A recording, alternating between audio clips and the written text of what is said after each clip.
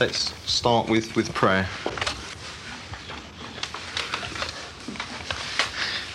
Father, we just come to you because the desires of our heart are to see you build your church here in Chigwell.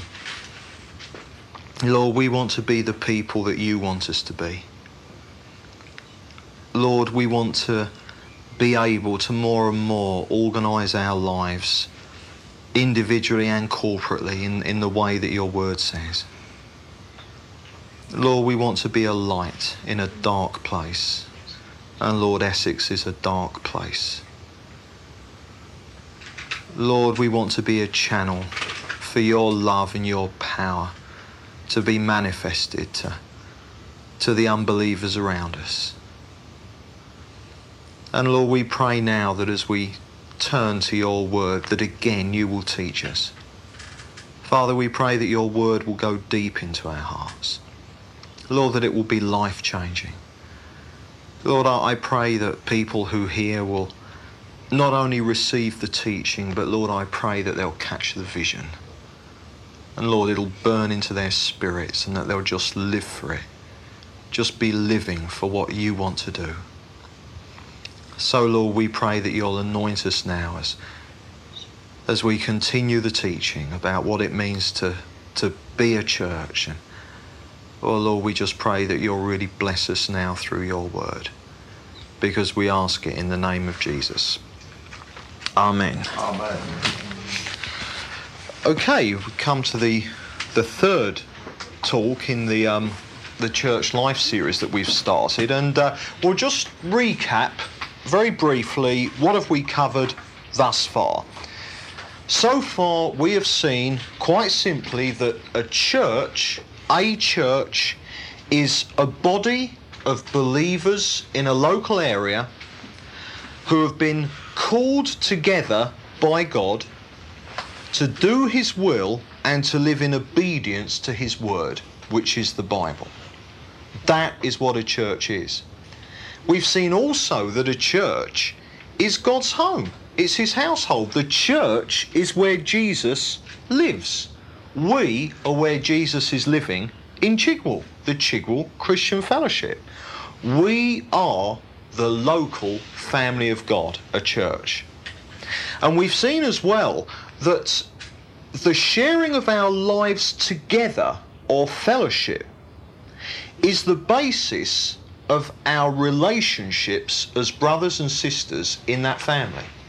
It's not just enough to be in the family, not just enough to be related in the family, but we need to have the relationships which are worthy of a family. And that is fellowship, the sharing of our lives together. And we saw also that the Bible tells us that it's the quality of our fellowship with each other, i.e. it's the quality of our relationships between each other that shows the actual quality of our individual relationship with God. So that if we want to ask, what kind of state is my relationship with God really in? I mean, am I really in fellowship with God? All right. Well, you answer that question by looking at the state of your relationships with other people. If they are continuously in tatters, it's probably the case that your relationship with God is as well. And yet, on the other hand, if you're at peace, I mean, obviously there are times when someone might have it in for you. There can be division that isn't your fault. But can you see the point? There are some Christians, it doesn't matter where, they can't get on with anyone. You know, I mean, you can't have a half hour's peace with them because something gets up their nose and they fly. Can you see what I mean? It's by looking at our lives in that respect that we're really going to have the answer to the question, are we actually right with God? Are we actually in fellowship with God? Or is it a bit of the old hot air, as it were? And that what we're going to do now is that, having defined that, what a church is and what fellowship is, the rest of this series is going to be breaking that down into the detail that we need to in order to understand it. And that the next place we've got to go tonight is this. We've got to see what the Bible teaches is the threefold aim of a church. Biblically, the church has a threefold aim, and it's to that we turn. And if you go to 1 Thessalonians and chapter 1, 1 Thessalonians in chapter 1, and one of the things that we're going to see about this threefold aim, or three things that a church has got to be about, is that there is a very clear and a very important order of priority. Tonight we're going to see what our priorities are as a church. Now 1 Thessalonians chapter 1, and to start with we're going to read from verse 2 through to verse 8. This is Paul writing. He says, "We give thanks to God always for you, constantly mentioning you in our prayers, remembering before our God and Father your work of faith and labour of love and steadfastness, of hope in our Lord Jesus Christ. For we know, brethren, beloved by God, that he has chosen you. For our gospel came to you not only in word, but also in power, and in the Holy Spirit, and with full conviction. We know what kind of men, you know what kind of men we proved to be among you for your sake. And you became imitators of us and of the Lord, for you received the word in much affliction with joy inspired by the Holy Spirit, so that you became an example to all the believers in Macedonia and Achaia. For not only has the word of the Lord sounded forth from you in Macedonia and Achaia, but your faith in God has gone forth everywhere, so that we need not say anything." Now then, there are three priorities in there. Did you spot them? Well, I'll show them to you. Paul here is writing to a church, and he's expressing his prayer, his hope, what he wants to see in that church. And he's thanking them for their response thus far to all that God has shown them. And the list of priorities are these. Because in verse 2 through to verse 6, the emphasis is on their relationship as a church with God. He says, remembering before our God and Father your work of faith, labour of love and steadfastness of hope in our Lord Jesus Christ. And if you go through from verse 2 to verse 6, the emphasis there is on the Lord himself, their relationship with God himself. Now that is the first priority. The number one priority of any church is to the Lord himself. But then go down into verse 7 and look at the second one. So that you became an example to all the believers in Macedonia and Achaia. Priority number 2 is to other believers, to one another as the family of God. And then in verse 8 he says, for not only has the word of the Lord sounded forth from you in Macedonia and Achaia, but your faith in God has gone everywhere. And Paul's referring there to the fact that kind of the whole surrounding area was hearing about what the Lord was doing amongst these Christians. And of course Paul's referring there to the world, that their faith was going out to those who didn't believe.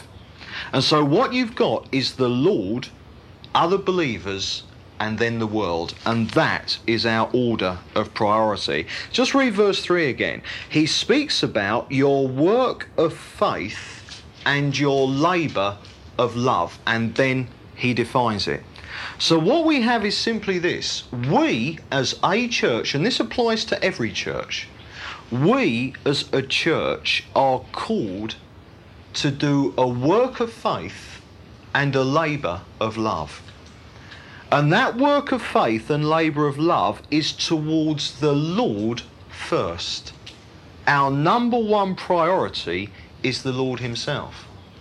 But then our number 2 priority is a work of faith and labour of love towards one another as brothers and sisters in the family of God. And then number 3, and this comes last, important, but it's number 3, is that we have a work of faith and a labour of love towards the world. And it is in that order. And we must be very, very careful over the years to make sure that we don't get that list of priorities mixed up. It's very important, whatever you're doing in life, in every area of life, to keep your priorities in their correct order. As soon as you get your priorities wrong, you will eventually head for a mess. Because you'll find that in one area of your life after another, there's going to be a breakdown and everything's going to be a jumble, everything's going to go wrong. And so as a church, we've got to understand and keep to the fore our orders of priority.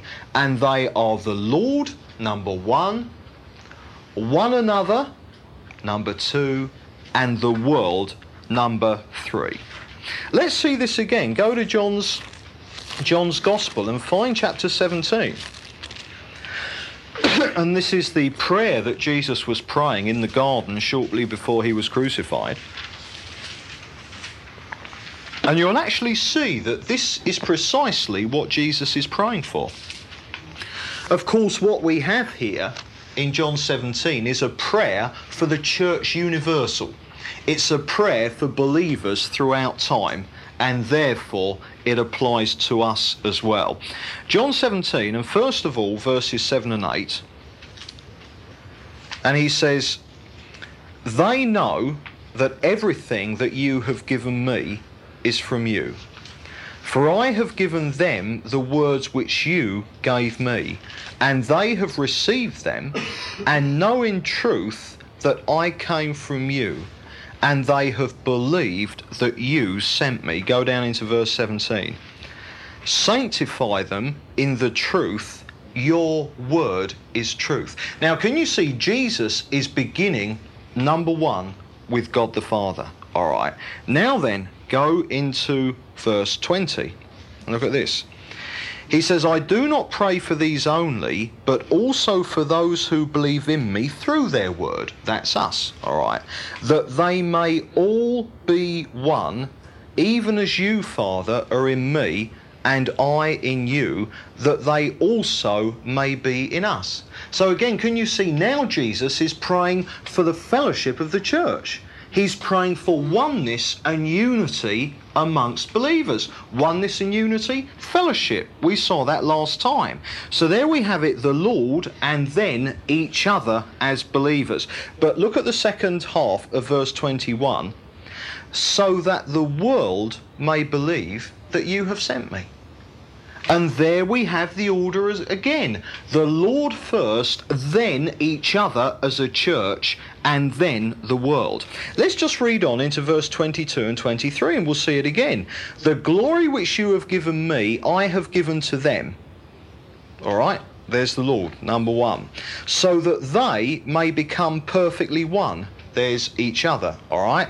"So that the world may know that you have sent me." And there you have the order again. The Lord, each other as brothers and sisters in the church, and then the world. Now, if you think about it, that makes perfect sense, and for this reason. We've seen that the church is the family of God. We are God's family in Chigwell. We are his home. And we've seen as well that Jesus is the head of the family, isn't he? He is our head. We're the family, he is the head. All right. But also a family is always relating and mixing with and inviting to come to them outsiders who aren't members of the family. All right. So can you see that? You've got the head of the family, Jesus. Then you've got the family itself, us as a church, and then you've got outsiders, the world. All right. And so the order is always the head, the family, and then visitors are outsiders. Now then, if you think about it, for a family to be able to relate easily to people who aren't in the family, or for a family to invite someone round for an evening, there's got to be two things that are absolutely right. The first thing is this: there's got to be a right relationship between the head of the family and the family, isn't there? So that's number one. A home, a family can only be in order when there's a good relationship between the head of the family and the family itself. But then secondly, in order to safely invite outsiders so they can come and enjoy themselves, there's secondly got to be right relationships between the actual members of the family themselves. I mean, for instance, have you ever sort of been to a family, you know, sort of called in on a family in the middle of a family row? I mean, it's awful, isn't it? Now, can you see the point? Outsiders are only going to be able to relate into a family on the assumption that relationships are right, firstly between the head of the family and the rest of the family, and secondly between the members of the family themselves. And the head of the family always comes first, because it's only through being in right relationship with Jesus as our head that we're going to be able to be in right relationship with each other. And we've got to make sure that as a church, we're not the equivalent of a squabbling family. Relationships have got to be right in those areas. So therefore, let's now break down and define very, very clearly our order of priorities, our threefold aim as a church. Number one, it is the fact that we have a work of faith and a labour of love towards the Lord. That comes tops. Secondly, we have a work of faith and a labour of love towards one another, towards the family. We've got to be right with each other as a family, the church. And then thirdly, our work of faith and labour of love towards the world, unbelievers, that is, those who as yet are still outside the family, and of course we are wanting to see them become part of the family. Now there are the three priorities that we have, and each one breaks down into two separate aspects. Now in actual fact, what we're going to do for the next 6 talks after this one is to look at each aspect in much greater detail. But today I want to kind of give you an overview or lay a foundation for it. So for priority number one, our responsibility of loving God and being in right relationship with Him, there are two aspects of that work of faith and labour of love. And the first one is this, and a lot of Christians would forget to start here. When you think about it, you think, yeah, of course, that is the most important thing above absolutely everything. But you'll only realise that when you've heard it. If someone was to ask you, I bet you wouldn't say this, but it's absolutely lovely. What is of the two things that make up our number one priority to God, of the two of them, which one comes first? Well, I'll tell you. We are here to show God that we love Him. We are here to show our love for God. God wants to hear that He is loved by us. Go to Matthew chapter 22. Matthew 22 and 5 verse 34.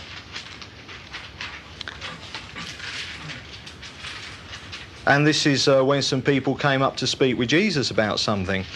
When the Pharisees heard that He silenced the Sadducees, they came together, and one of them, a lawyer, asked Him a question to test Him. He said, "Teacher, which is the great commandment in the law?" And Jesus said to him, "You shall love the Lord your God with all your heart and with all your soul and with all your mind. This is the great and first commandment." God wants to actually see that we love Him. I mean, those of you who are married, you probably know that your husband or wife loves you. But isn't it nice when they tell you? Isn't it nice when they do that little something that is just for you to let you know that they love you? Now that is precisely what God wants from us. He wants to see us showing him and telling him that we love him and displaying the love we have for him. There are two things in the Christian life that you mustn't get mixed up. The Bible teaches, and this is absolutely right, that we are God's servants. It is right that we serve God in obedience. But what you've got to remember is that first and foremost, we are not God's servants, but we are his children. That is first and foremost in the Bible. It is absolutely true that God is our Lord God, and it is right that we serve him and are in obedience to him. But before he's our Lord God, he has shown us that he is also our Father God. God does not just want to be obeyed. That's not what it's about. God has actually become our Father by making us become his children. Go to Matthew chapter 7. Matthew chapter 7, and we'll read from verse 7. This is brilliant, what Jesus is saying here. I mean, just get this into your hearts, what Jesus is saying here.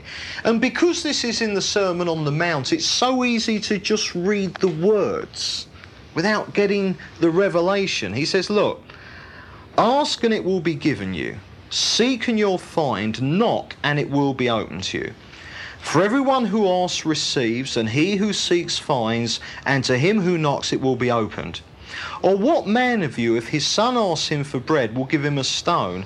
Or if he asks for a fish, will give him a serpent? Now listen to this. He says, if you then, who are sinful, know how to give good gifts to your children, how much more will your Father who is in heaven give good things to those who ask him? Can you see, absolutely at the forefront of everything that God has done is the fact that he is our Father. Go to Romans 8. Romans chapter 8 and find verse 14.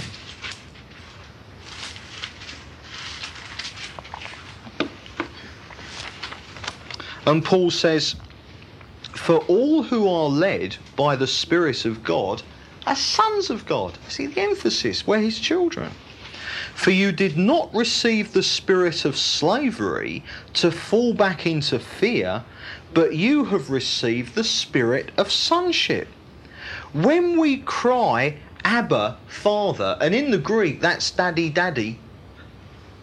When we cry, daddy, daddy, because that's what little children cry, and we are God's little children, it is the Spirit himself bearing witness with our spirit that we are the children of God, and if children, then heirs. Now, can you see what comes first is our relationship of love towards Father. That is foremost in his mind, and that must be foremost in our mind as a church. Absolute number one priority is to show our love for God. Go to John 15, something that Jesus said.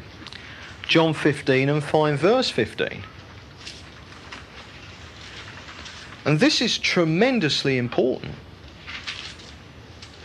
John 15 and verse 15, and listen to what Jesus says. He says, no longer do I call you servants, for the servant doesn't know what his master is doing, but I have called you friends.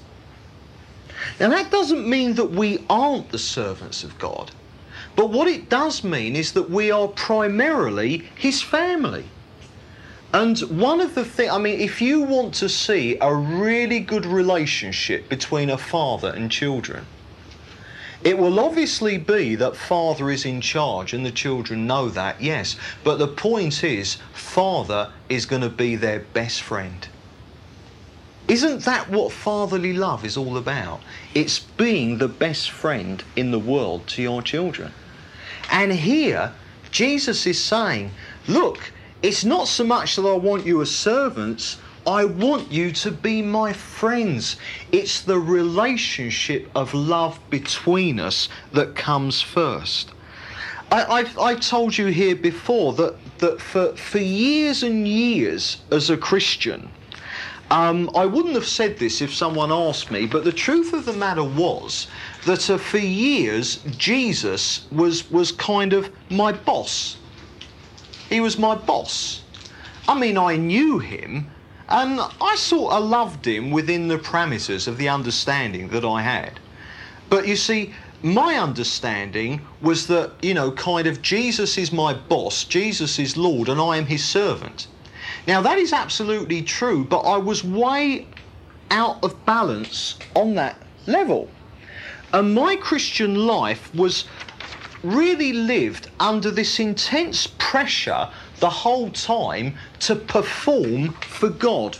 You see what I mean? It was all about getting results. It was all about being a good boy. It was all about performing. Whatever a Christian is, that's what I've got to be, and if I work hard at it, then God will bless me. And, I mean, that is not what Christianity is all about. God doesn't want us to work for him and perform for him. That's not the thing that's in his mind. The primary thing in his mind is that he wants that loving relationship with us. And then, of course, the point is, the more you fall in love with the Lord, the more you're going to serve him. The more you're going to work for him. But it's a service not born out of the pressure of trying to keep in his good books. It's a service born of the fact, well, if Dad wants me to do it, that's good enough for me. That is where Christian service comes from. And so we've got to see the whole time that of this, our first priority as a church is to God. And the first aspect of it is that we are here primarily to show our love for God as our Father. And we're going to see that what that means, and we'll be coming on to this next week, is that we must therefore be a worshipping church. And it is worship in the Bible which is all to do with showing God that you love him. And we'll make that connection next time. But the second aspect of our labour of love towards the Lord is that also we must ensure that as a church we are all the time continuously growing into obedient and mature and holy believers. Go to John 14. John 14 and verse 15. And this is where we're going to see where service starts to come into it. John 15. John 14 verse 15. And Jesus says simply this: if you love me, you will keep my commandments. Now, I don't know if you ever ask yourself, I do sometimes, do I love God? Do you ever kind of ask yourself that question? Do I love God? How can I know that I love God? And Belinda and I were talking the other night about the fact that some people seem to have a very much more obviously emotional thing going with God than others. And I think maybe there's a natural inclination to assume that people who have that very overtly emotional relationship with the Lord, always expressing their love, all right, that they are necessarily closer to God. Now, I'm not sure if that is true. I'm not saying they're not close to God, but I think that something like that is as much to do with character as anything else.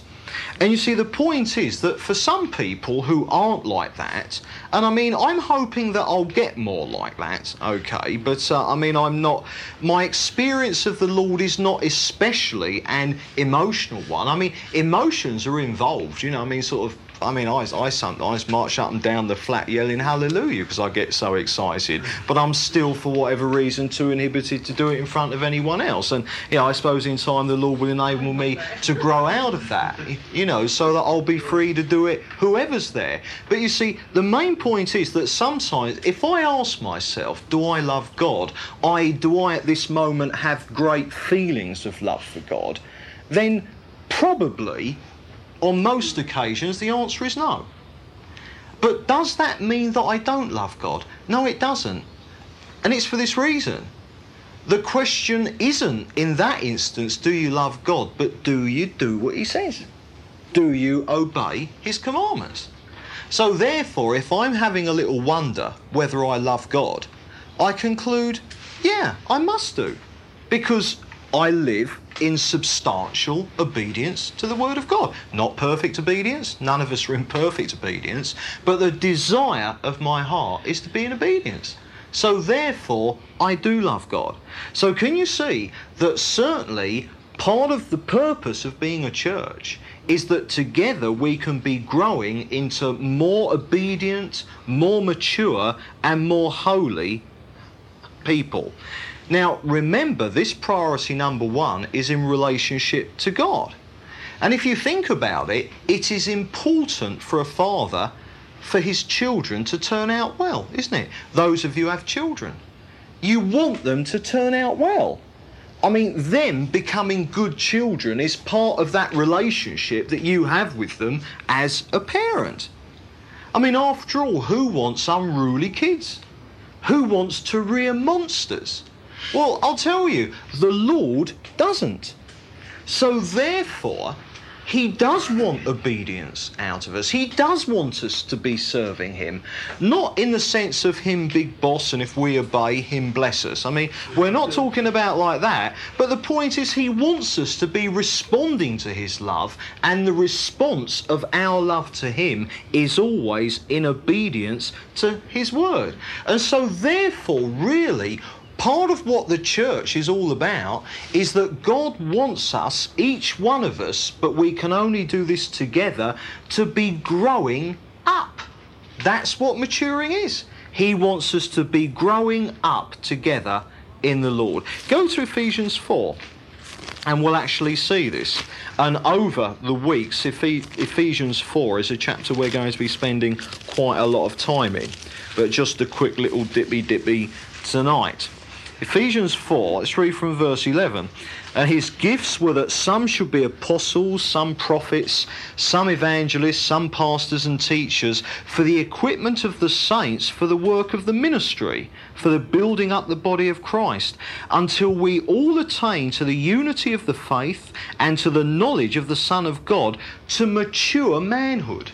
He doesn't want us to be baby Christians all the time. He wants us in mature manhood. Look, to the measure of the stature of the fullness of Christ, so that we may no longer be children, tossed to and fro, carried about by every wind of doctrine, the latest fad, the latest charismatic craze, all right, by the cunning of men, by their craftiness in deceitful wiles.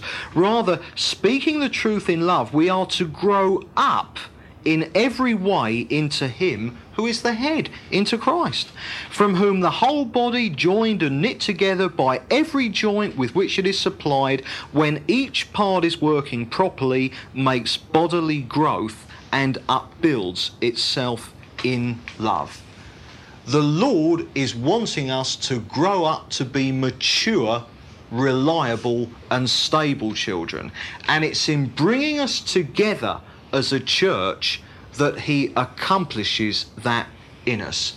That Christian maturity, that really growing up in the Lord, which is what God wants. It's in his heart. Those of you fathers with children, it's in you long for them to grow up, don't you know, to come to be a good, solid, well-balanced adult. That is what you want for your children. Well, that is what God wants for us. But that cannot be accomplished if you are a solitary Christian. That maturity can only come in the context of being in fellowship with a church. And so there you have the servanthood aspect of our priority to God, obedience and service to him. Right, that's priority number one. There's the two aspects there. But priority number two is our work of faith and labour of love to each other, our responsibility to each other as a church. This comes second. Right, what's the first aspect? Well, the same as the first aspect of the last one. It's showing each other that we love each other.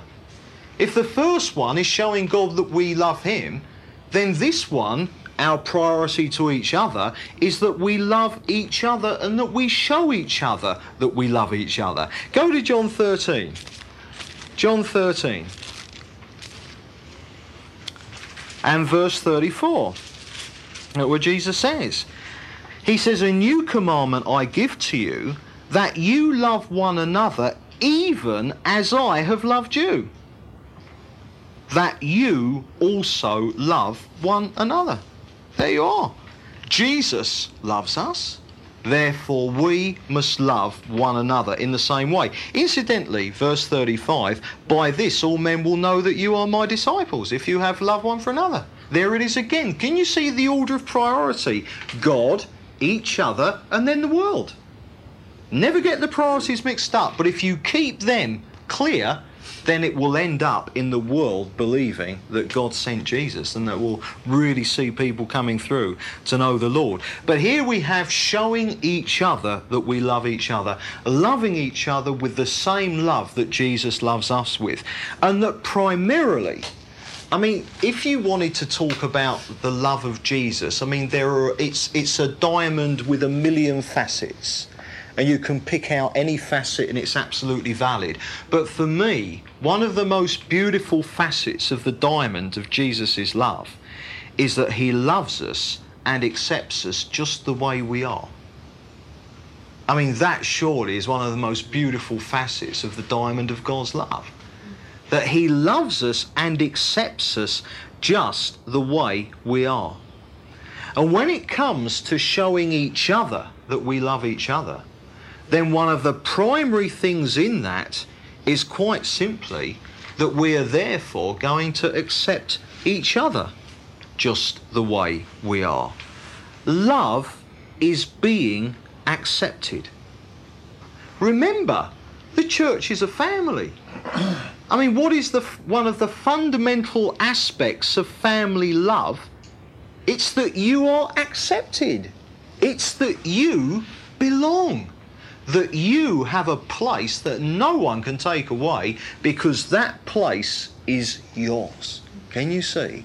Acceptance and belonging.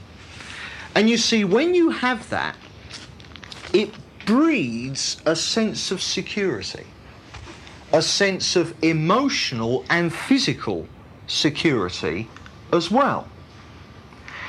Now, you see, the thing is that it's in showing each other that we love each other. It's in accepting each other. It's in bringing about that sense of emotional security. It's that which creates the necessary environment for one of the things that God is going to be doing in our lives in the church. All right. And it's this. He's going to be sorting our lives out. Now, can you see? Children need sorting out. All of you with children know that you've got to discipline your children. But God has put them in a loving family, because the love and acceptance is the atmosphere, the secure atmosphere in which they feel safe about being sorted out. Can you see that? You create the environment of love. And it's that environment which is needed in order for children to be effectively disciplined and brought up. Now, God is wanting to discipline each one of us to bring our lives in accordance with his will. So what does he do? He says, right, I'm going to put them in a family atmosphere where they all love each other just the way they are. And in that environment, it is safe to let the Lord work on you, Tremendously important. So that one of the things we're going to be seeing is that part of the reason for being in a church is that it should, we're going to see very often why it doesn't, and we're going to make sure we don't fall into the traps. But that one of the reasons for God having us as being part of a church is because it's His will, it's His way of putting us in an environment where we can feel safe enough to really let the Lord work deeply in us. Can you see? Reinforced the whole time, because sometimes when God's really dealing with you, it can be unnerving. I mean, sort of don't, have no bones about that. All right, God will deal with us as firmly as is needed, and all of us have to face some very, very unpleasant truths about ourselves. And often when God really is dealing with you, it can be very easy to start to lose that sense of His love and acceptance. Now, the reason that you're put in a church is that, all right, you're perhaps really being dealt with by God, really going through a hard time. God seems a million miles away. Well, I don't feel that God loves me. I don't feel that God accepts me. But the point is, you're going to be in a family of other believers, and they are loving you, and they are accepting you all the way through it. Can you see how much easier that makes it to have faith in God's love, even through the hard times? It's the family atmosphere where God can discipline His children. Right, so we've got to show each other that we love each other. The second aspect of our commitment to each other is serving one another. We've got to show each other that we love each other, but we've also got to serve each other as well. Go to Matthew and chapter 20.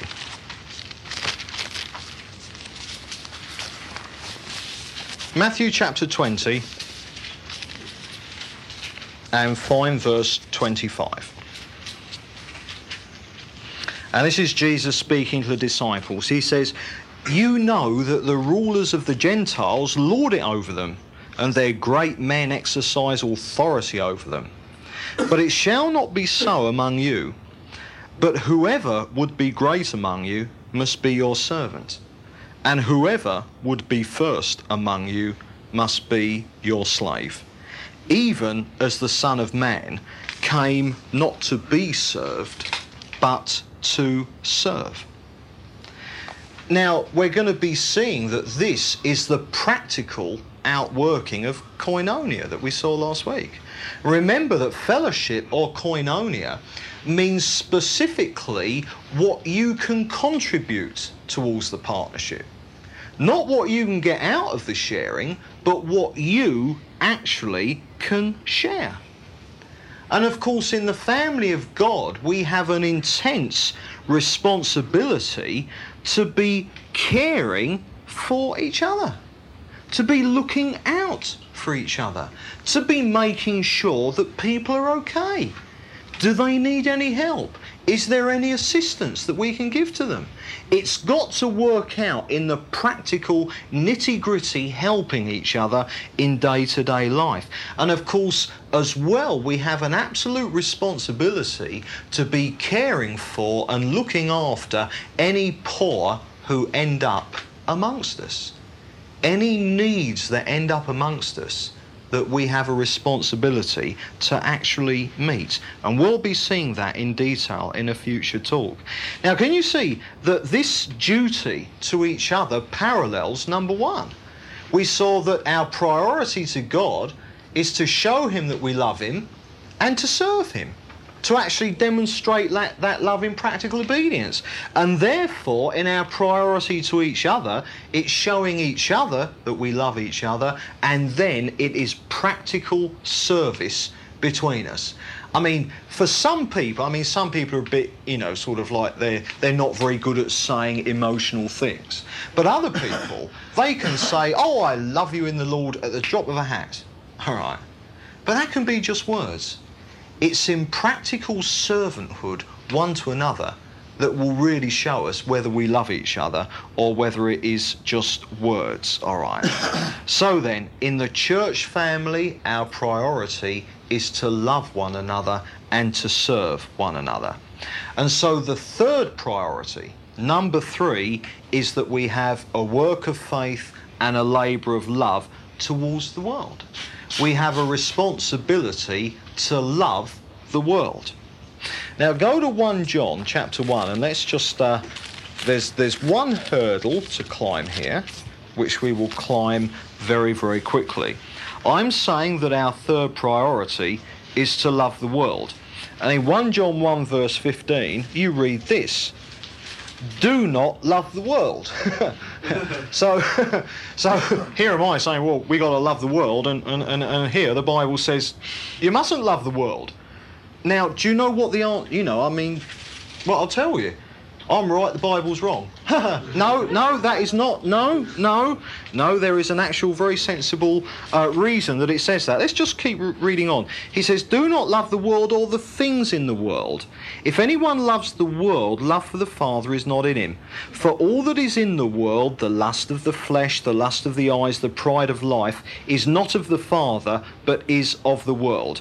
And the world passes away in the lust of it, but he who does the will of God abides forever. So in actual fact, you can see, it's not actually saying don't love the world. You mustn't love the sinfulness of the world. That's what it's saying there. All right. And in actual fact, the emphasis that we need is John 3:16. For God so loved the world that he gave his only Son, that whoever believes in him should not perish. So in the same way that God loves the world, we are called to do exactly the same. Now then, again, two aspects. Two aspects of our priority of loving the world. And the first one of this is preaching the gospel. It's evangelism. That is our number one priority when it comes to the world. Go to Acts. Acts chapter 1. Acts chapter 1 and verse 8, and this is Jesus speaking to the disciples. He says, you shall receive power when the Holy Spirit has come upon you, and you shall be my witnesses in Jerusalem and in all Judea and Samaria and to the end of the earth. Jesus wants us to be witnesses to the ends of the earth. Hometown, Jerusalem first, then but he just wants everyone to be hearing the gospel. Go to Matthew 28.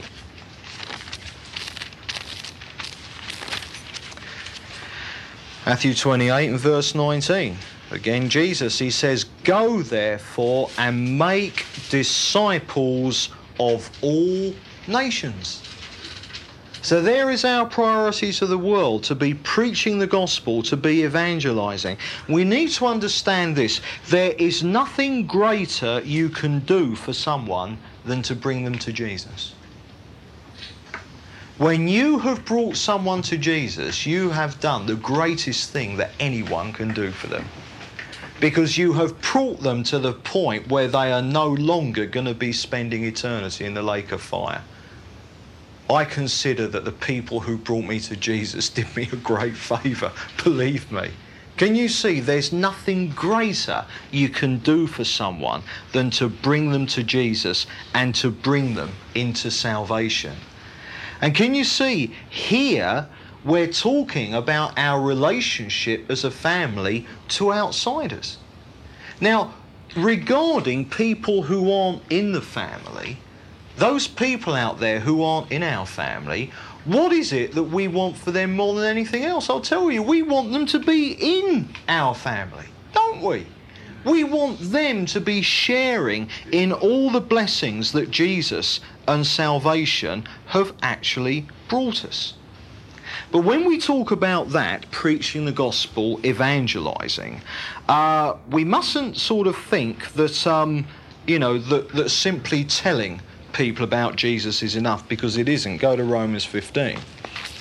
And remember, each one of these 6 things this is a preview. We'll be doing one in-depth study on each one. We're just sort of skimming, highlights of goodies to come really tonight is Romans 15.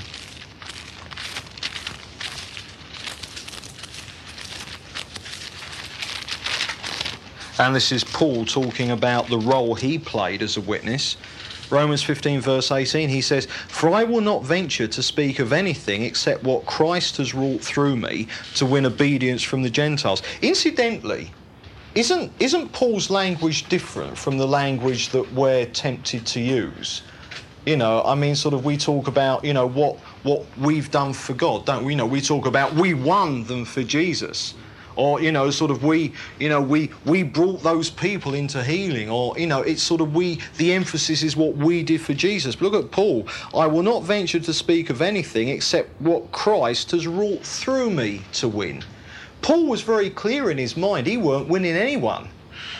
But he was letting the Lord win people through him.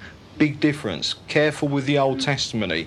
The old eye can creep in very, very easily. And he says, look, to win obedience from the Gentiles by word and deed and by the power of signs and wonders, by the power of the Holy Spirit.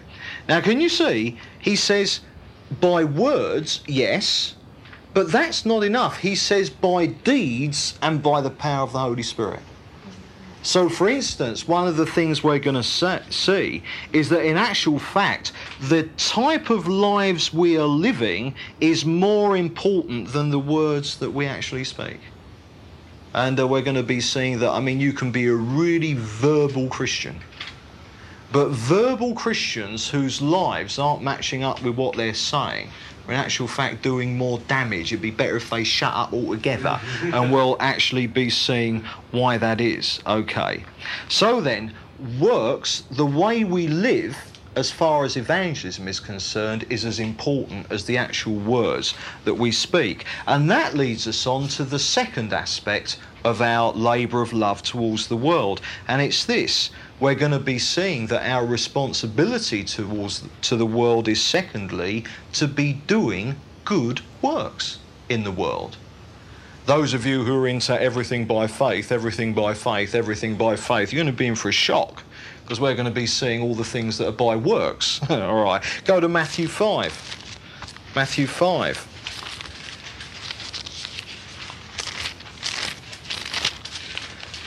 Matthew chapter 5 and verse 15. Jesus says, men don't light a lamp and put it under a bushel, but they put it on a stand, and it gives light to all the house. Let your light so shine before men that they may see your good works and give glory to your Father who is in heaven. Can you see? We win people for the Lord through good works. Go to 1 Peter. 1 Peter chapter 2 and verse 12.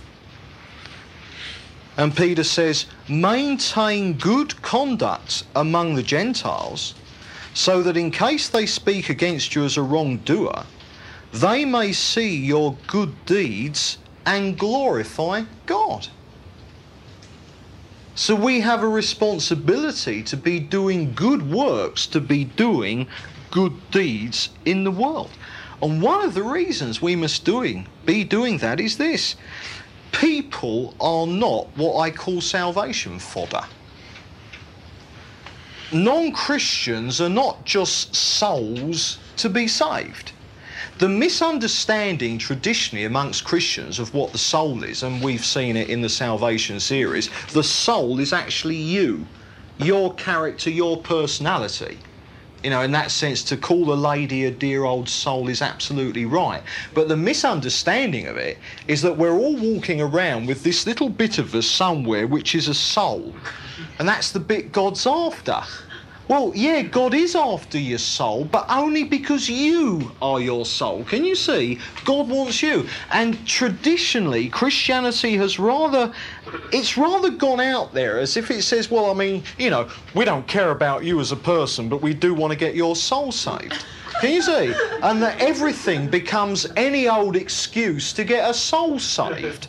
You know, to get sort of some poor person squirming in the anxious seat, as they used to call it, or something like that. No, we mustn't think that people are just salvation fodder in any way at all. We're going to be seeing just how much the Lord loves unbelievers. And that the reason that they're not salvation fodder, the reason that they're not just there to be got into the kingdom is, oh, don't worry about them, but we just want to notch them up on our Bible, is that unbelievers are worthy of more respect than that. And therefore, it is absolutely vital that if our love for unbelievers is going to show itself, then it's got to be backed up again with practical service. Tell people about Jesus, yes. But don't tell them about Jesus and then not give them the help they need.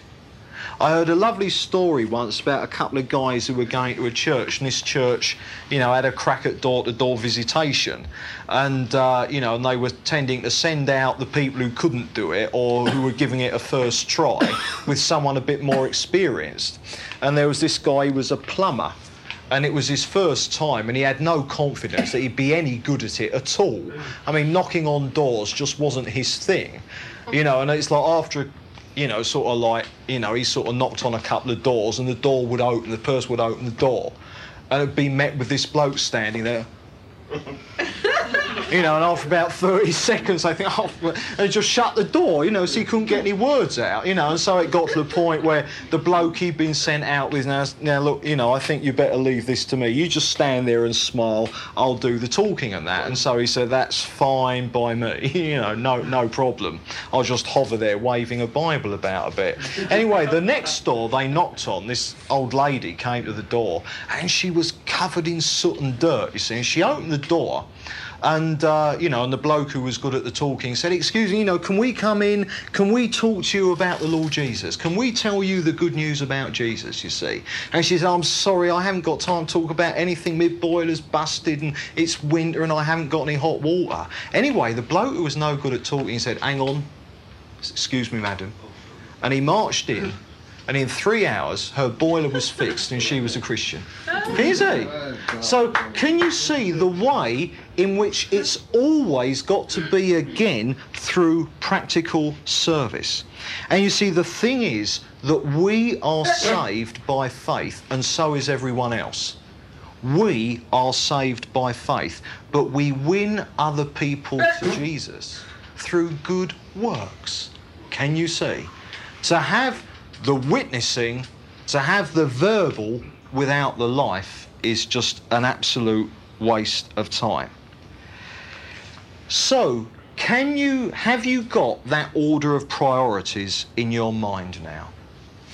As a church, we are called to a threefold aim. And this aim has 3 parts, and there is an order of importance which mustn't be mixed up. Number 1, we are here to love and serve God. Then, after that, and in fact only because of that, we are here to love and serve each other.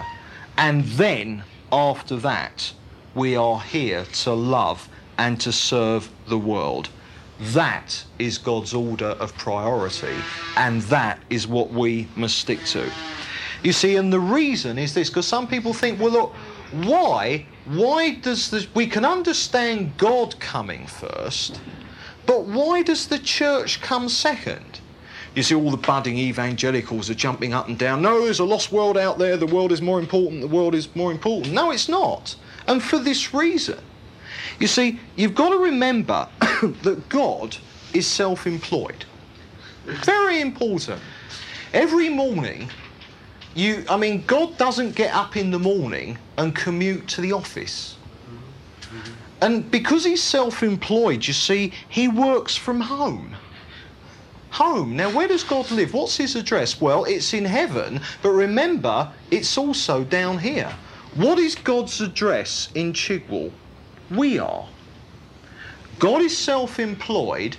He works into the world, but he does so from home. He doesn't do it from an office.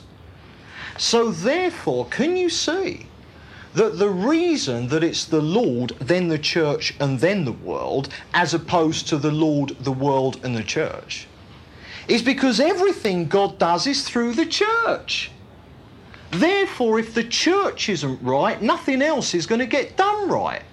Therefore, if you put the world before the church, it's the world that's going to suffer, isn't it?